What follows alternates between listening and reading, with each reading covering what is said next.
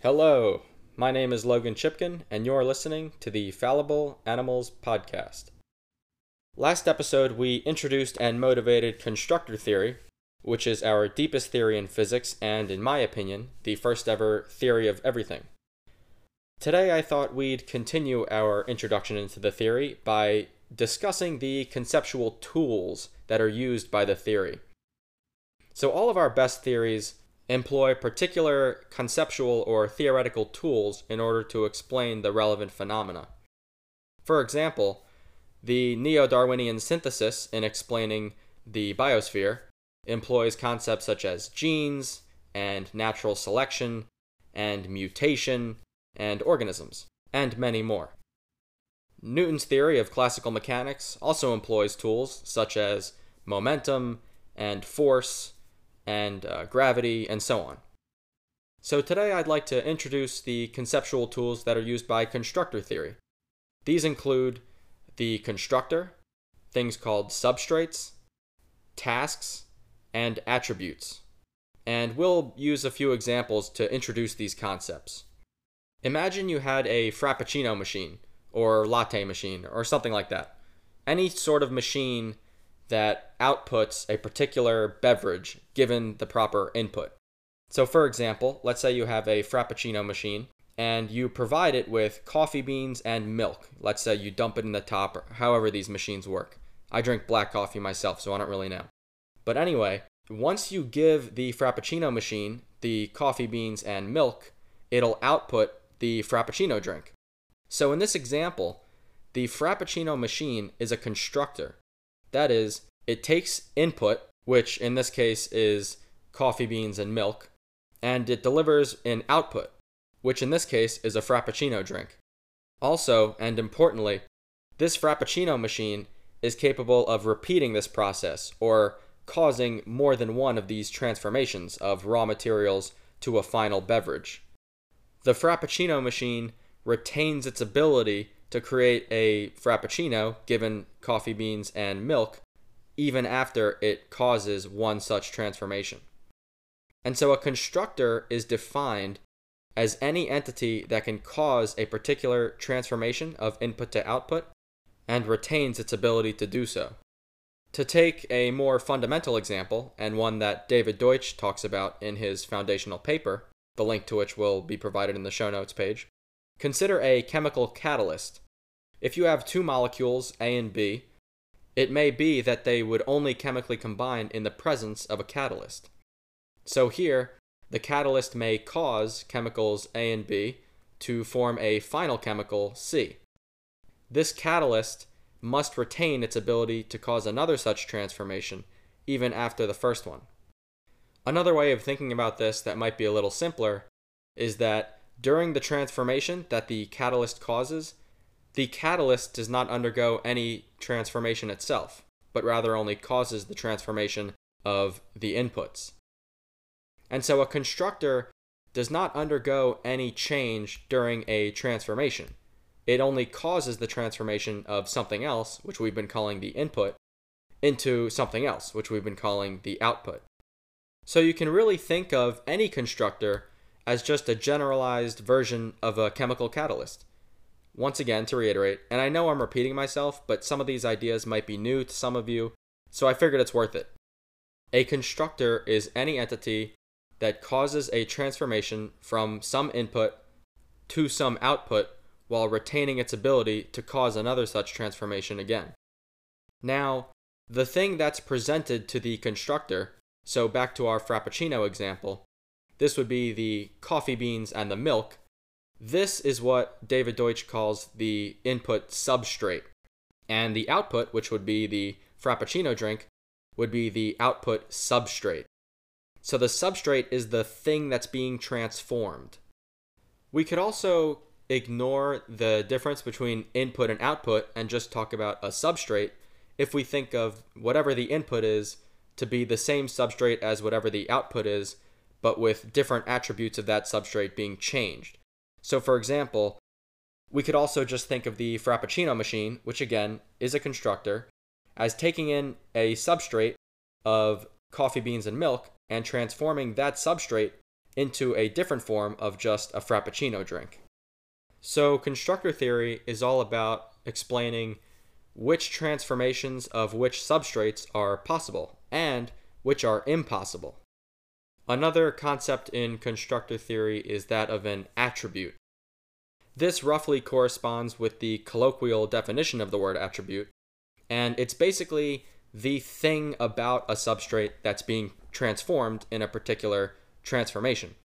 So for example, if you have an apple cutting machine such that you present it with an apple, so the apple is our substrate and the apple cutting machine is our constructor, this apple cutting machine reliably cuts the apple into 6 pieces.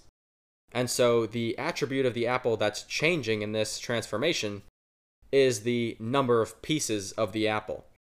And so the input substrate is the apple, which is only consisting of 1 piece, and then it undergoes a transformation in the apple cutting machine to become an apple of 6 pieces. So the attribute that's being changed, once again, is the number of apple pieces. Another example would be if you had a machine that, let's say, faced with an empty water bottle and a reservoir of water, it automatically fills the empty water bottle until it has 2 grams of water in it. Probably there are such machines or similar machines in many factories around the world. But in any case, here we have essentially 2 input substrates, the water reservoir and the empty water bottle, and the machine transforms them in a few different ways, but one of which is it changes their attribute of mass, by which I mean because the water reservoir's mass decreases by 2 grams and the water bottle's mass increases by 2 grams, because water is transferred from the pool of water into the water bottle, we can say that the attribute of mass is transformed under this transformation. And finally, these things I keep calling transformations are really just called tasks in constructor theory. And so finally, constructor theory we can understand as explaining what tasks are possible and which are impossible and why. So to summarize, in constructor theory, a constructor, when faced with a particular substrate, causes a transformation of that substrate, which means at least one of the substrate's attributes is changed. This entire process of having a substrate change at least one of its attributes is called a task. And constructor theory is all about expressing the laws of physics in terms of which tasks are possible and which are impossible and why. Now that we understand constructor theory in a little bit more detail, let's review some of the philosophical problems that it immediately solves. One is the problem of causation. As David Deutsch writes in the foundational paper of constructor theory, the philosopher David Hume in 1739 argued that we can never observe causation, and so can never find evidence that causation is real. Now, if you listened to the previous episodes in which we talk about critical rationalism and how the scientific method really works, you can probably detect at least one or many errors in that thinking. But in any case, constructor theory immediately solves this conundrum by showing that if causation is to mean anything, then surely it means which tasks are possible and which are impossible in the presence of some constructor. In other words, a constructor causes a transformation to occur. Constructor theory is incompatible with the assertion that science is a collection of facts or a vast set of data points. You'll never observe an impossible task, almost by definition. It literally can't happen. And yet, such impossible tasks or transformations are implicated as fundamental in our deepest theory in physics. Another philosophical problem that's immediately solved in constructor theory is to define exactly what knowledge is. We've actually hinted at this in previous episodes, but now we can say exactly what knowledge is with our understanding of constructor theory. So if you think back to Copernicus's heliocentric theory, that is, that the Earth revolved around the sun and not vice versa, that theory has survived all sorts of criticism and errors in recording and transmitting this information, and everything else. It survived for centuries at this point. And as I said in a previous episode, this heliocentric model is not confined to the history books, but rather confined to the science textbooks. And so this is information that travels from brains to paper to audio podcasts and so on, to all sorts of media that have information in them. Now, remember the definition of a constructor. It is anything that can cause a particular transformation and retains its ability to do so again. Now, this information about the heliocentric theory is really the only thing that survives all of its transformations. Copernicus certainly isn't around anymore, and the people who are transmitting this information come and go, so they can't count as the constructors. And even the other information-carrying media that the theory is transmitted to are temporary. The books that once held the theory may not be around anymore, and even the podcasts that talk about them could be extinguished at any time. But the knowledge of this theory survives. So we can elegantly define knowledge now as a constructor. Throughout all of the millions or probably billions of transformations of blank pieces of paper and brains that haven't heard of the theory into pieces of paper with the theory written down and brains that now contain knowledge of the theory, the only thing that remains consistent or constant is the theory itself. So this information is knowledge. That is, information that causes its own construction. So knowledge is a constructor that, once instantiated, tends to cause itself to remain so. Because another special thing about knowledge is that not only is it a constructor, but the substrate is some entity that's capable of holding the information, such as a blank book or a mind, and the output substrate is the book or the mind with the information in it. Now, when you think about all of the possible tasks or transformations that can possibly occur, you quickly realize that the vast majority of these tasks do not occur spontaneously in nature. Spontaneously, by the way, can be thought to mean in the absence of a constructor. So while here on Earth, things have been created such as cars and hospitals and Frappuccino machines, none of these things really occur in nature spontaneously. In fact, seen in this light, most of the universe is kind of boring. Sure, we have black holes and stars and planets and solar systems and all these things, but these compose an infinitesimally small fraction of all of the possible things that can be created. Most of the things that can be created, or transformed from other things, only occur in the presence of knowledge. So for example, a car is typically only created or transformed from metals and other materials that a car requires when a person with the knowledge of how to create that car is present. So while a reductionist framework would insist that particles and space-time and quantum wave functions are fundamental, and indeed they are, in a constructor-theoretic understanding, it is impossible to avoid the fundamental role that knowledge plays in our understanding of reality. And by the way, we can then ask, well, okay, but what is the entity that can hold knowledge or can create new knowledge? And the answer to that is people.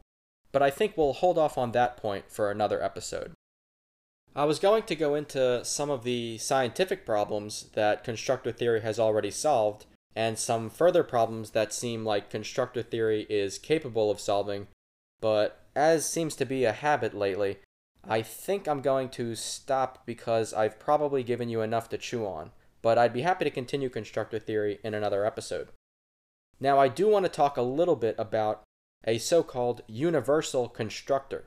So if we think once again about all of the possible transformations that can be caused in accordance with the laws of physics, constructor theory allows us to ask, is it possible, in principle, to build a machine such that it is capable of causing any conceivable and possible transformation?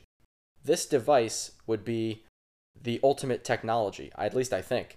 In other words, you could present this machine with any input substrate and it would output any possible output substrate given the laws of physics.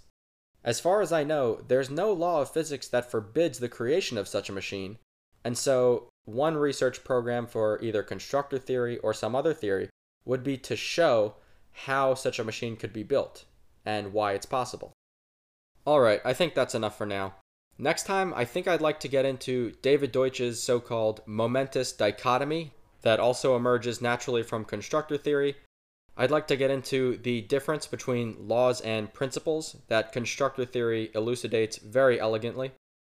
And I'd like to talk about the problems in science that constructor theory has already solved in the domains of information theory and biology. Thank you very much for listening to the Fallible Animals podcast. My name is Logan Chipkin, and you can follow me on Twitter at ChipkinLogan, and find some of my previous articles at www.loganchipkin.com. If you enjoy this podcast, please consider sharing with friends.